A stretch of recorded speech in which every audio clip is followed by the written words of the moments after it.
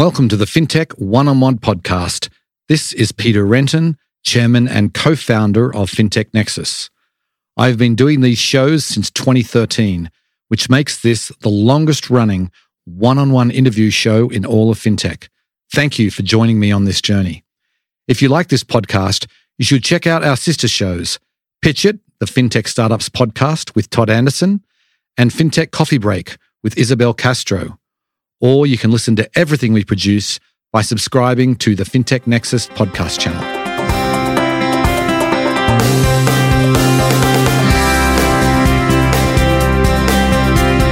Before we get started, I want to remind you about our comprehensive news service. Fintech Nexus News not only covers the biggest fintech news stories, our daily newsletter delivers the most important fintech stories into your inbox every morning, with special commentary on the top story of the day. Stay on top of fintech news by subscribing at news.fintechnexus.com/subscribe.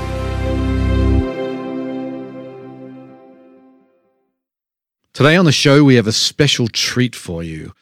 I'm delighted to welcome Marco Argenti. He is the Chief Information Officer at Goldman Sachs. And Marco was actually our opening keynote at the recent Fintech Nexus USA event, and today's episode is a recording of that event. The title of this session was A Revolution of Knowledge, Generative AI, Data and Digital Transformation in Financial Services. So we do a deep dive in AI, and it's not just about theoretical applications. What Marco does, he sort of gives us an insight into where this is all going and what it means for developers, what it means for people working in financial services, and what it means for the efficiency of organizations. And truly, I thought this was just such a fascinating discussion. I had more comments about this particular session than any other at the event. And you'll find out when you listen to it, he brings up this concept of being superhuman and that AI can really help with that. Anyway, give it a listen. You won't regret it. It was really a fascinating discussion. Okay. So let's maybe kick it off with just giving everybody a little bit of background about yourself. I mean, you haven't been on financial services your whole career. You came to Goldman Sachs from AWS. So tell us a little bit about that journey. So first of all, thank you for having me here. Of course. Yeah, it's been an interesting journey. I've been in technology pretty much all my life. Believe it or not, I started to write code when I was 13, which is now over 40 years ago.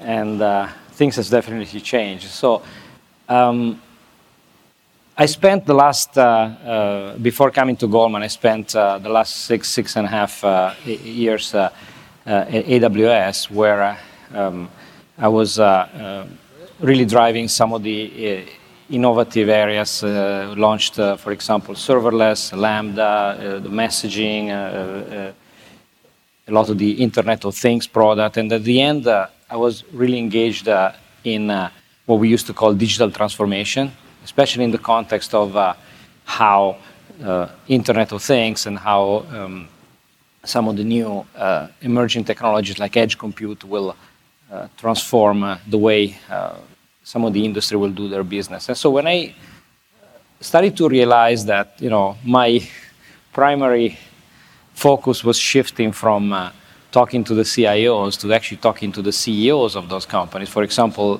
automotive companies, I started to realize that technology really was starting to have a seat at the strategic table. Right.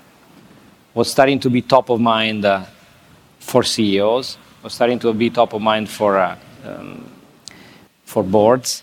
And so it's kind of when I decided that I wanted to be part of that transformation rather than from a vendor standpoint to actually be within a company that is going through that transformation. And so that's kind of what led me to, I was looking at, let's say, what would be an industry that will kind of drive that sort of transformation. And, financial services is a fully digital industry. It's fast. It's not constrained by, for example, physics. You don't have to bend metal. You don't have to build, airplanes or things that are large and complex from a physical standpoint. And so I wasn't anticipating what was coming, which is kind of this AI revolution that we're all living right now, but I felt that there was something there. And so that's what kind of made me do the move. Right. So then when you're talking with, say, your CEO, David Solomon, and the board, what is top of mind in your conversations today? Well, right now you cannot escape the topic of AI, no matter where you are. And so that kind of is a little bit dominating the conversation at the moment. But in general, especially David Solomon was always an advocate of putting technology at the center of transformation and of the strategic agenda. And in particular, the idea of empowering developers and empowering people that are into technology, not only to improve the way we use technology internally, but also how could we offer technology externally to other developers, which is kind of what led to what we used to call the financial cloud, the externalization of our services, and then which culminated with the creation of our platform solutions unit. And so today, if I look at, you have these two, like, kind of opposing forces that are top of mind pretty much for every CEO, especially in our industry, which is on one side, you have an increasing regulatory activity and regulatory pressure, which really is looking to put safeguards in place. And the other one, you have the opportunity of AI that is kind of pushing to really, really rapid pace of innovation. And how you balance the two and how you do it safely, how you actually navigate that line between innovation, safety, compliance is actually one of the biggest challenges that every CEO and every CIO and every board that needs to think about today. Right. So then let's dig into that for a little bit, if we could. I read an article that you wrote recently where you talked about generative AI and you compared it to the invention of the printing press, which is a pretty, it's a pretty big kind of step in human history, that particular piece. So maybe you can explain what you mean there. Yeah, I mean, everybody's coming up with their own, hyperbolic metaphor in a way. So you hear people saying it's like the internet, and no, it's not. It's like fire, it's like the wheel. So I picked the printing press, but not randomly. I mean, so there are two ways to think about AI today, and they're not mutually exclusive. You can think of it as a sort of a sustaining technology, which essentially makes your business more productive. And you can think of that as a disruptive technology, especially on the area of knowledge. And that will actually make your business more competitive. Now, productivity is great, but it's not enough. I always say, you can get fit as a human body, but that doesn't necessarily make you a champion, okay? Right. Now, it's a necessary but not sufficient condition, and that's like efficiency. So you can be very efficient, you can still not win in the market. And so I think it's the revolution of knowledge, what AI brings, that I think is transformative. And let me actually explain that a little bit more, and why the printing press.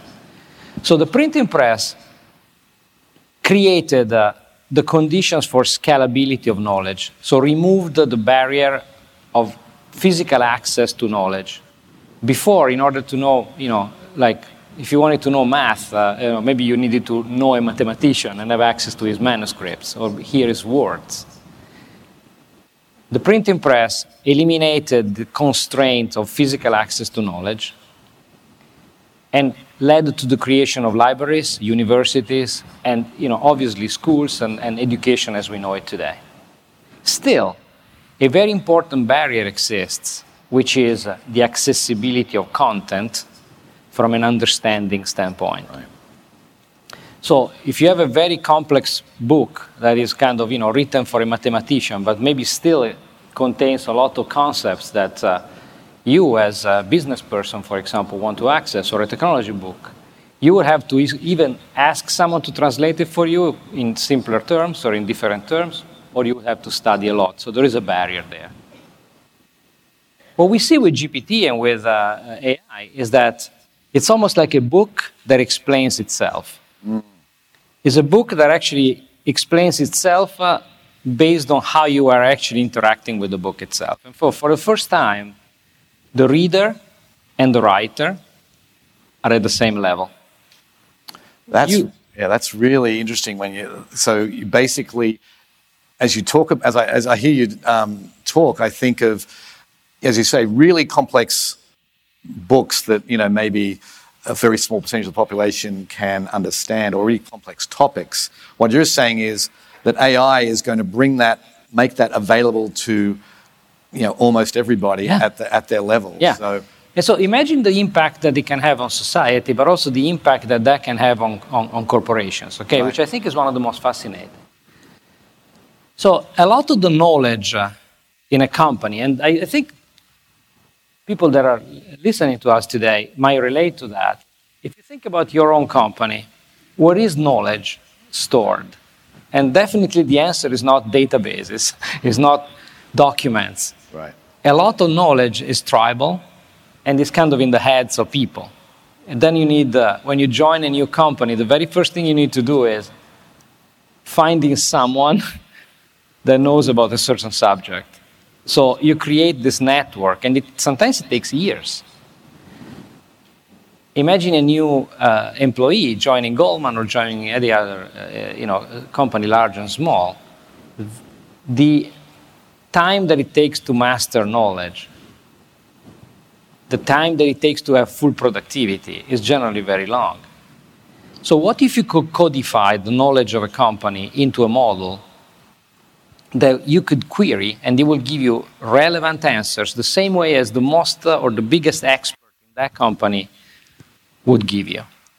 And so I think one of the things that I see coming, is that every company at one point is going to actually want to create those models that are highly personalized, that are really distilling and really codifying the knowledge that is within the company itself that now is not written anywhere, in a way that is interactive to people. And I think that could be the biggest productivity boost that I've probably seen in my lifetime. Yeah, well, when we chatted recently, you were saying that it helps people become superhuman, superhumanizing the top performers. So, why don't you elaborate on that?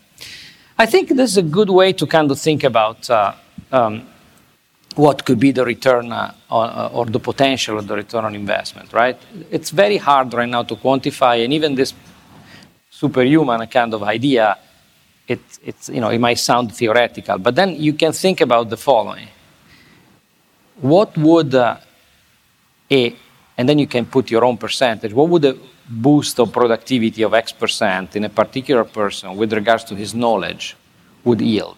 And so let's start with developers. Developers is kind of the area where we started also. We started to do proof of concepts and experimentation on products that will automate or actually suggest code that then developers would review and then put in their code, okay? So a boost of developer productivity, you can easily see at least a 10 to 30% boost of productivity. So a superhuman developer could be 30, 40% more productive.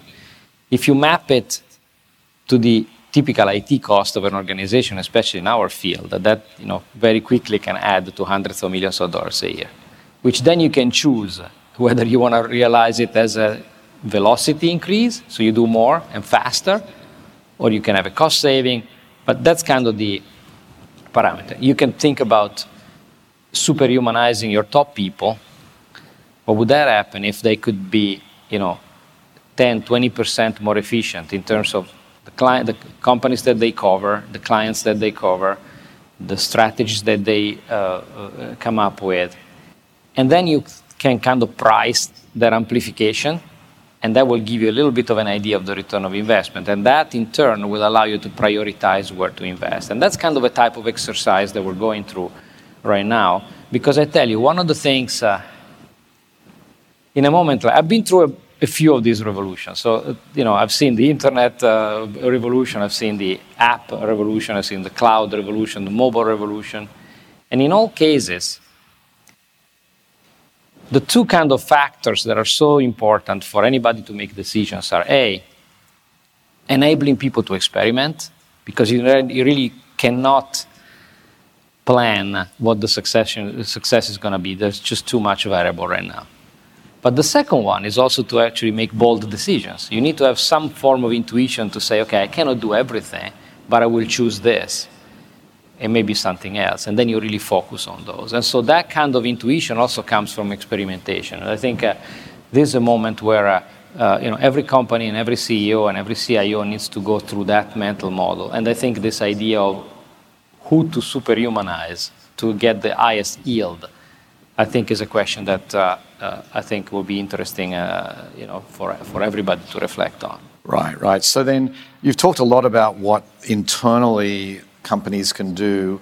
What about other opportunities for improvement and the disruptive nature of generative AI? What are opportunities you're seeing? Well, so broadly, I think we're looking at three categories. One is obviously on the impact on your developer productivity, like I mentioned, on your IT spend in general, on the fact that today actually there are products that are off the shelves that will immediately make your developers being able to really shorten the time that it takes to develop code, but also to test code and also to create the test cases for code, etc. So that part is extremely interesting and definitely something that I think everybody should focus on, especially because developers today are kind of ahead of the curve and they almost demand that. So it will be a question of talent at some point. You can attract talent if you give them the opportunity to work with the latest tools. Then we're looking at the broad area of knowledge digitization.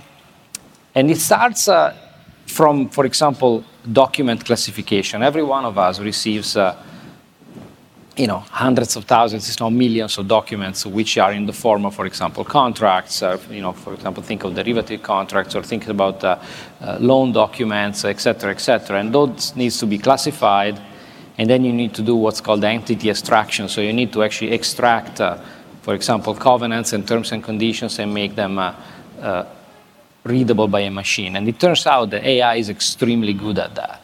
And generative AI can actually take it to the next level. And so the whole aspect of going from document management and document classification, entity extraction, and then knowledge extraction. You're looking at what are the most valuable sources of data within your company. Where are some areas where you could train an AI to start reasoning interactively about that data? So that part, I think, is definitely a very important one. And then lastly, we're looking at also automation. One of the emerging characteristics of large models is that they are really good at figuring out step A after step B and actually being very creative at creating workflows.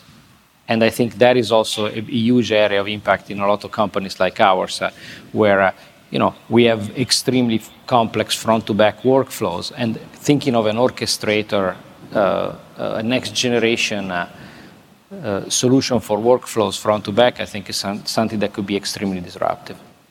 Okay, I want to switch gears a little bit and move away from AI. I want to talk about the technology that Goldman Sachs has. I mean, you've got now, you're an important company for a lot of enterprises that providing the technology for some of the largest companies on the planet in your platforms business. So tell us a little bit about what goes into developing platforms that can scale with some of these big companies.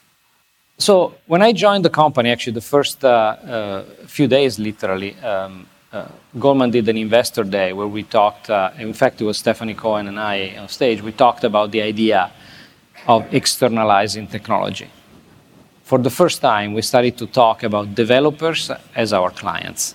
It was never done before. Developers were never clients, especially of a bank.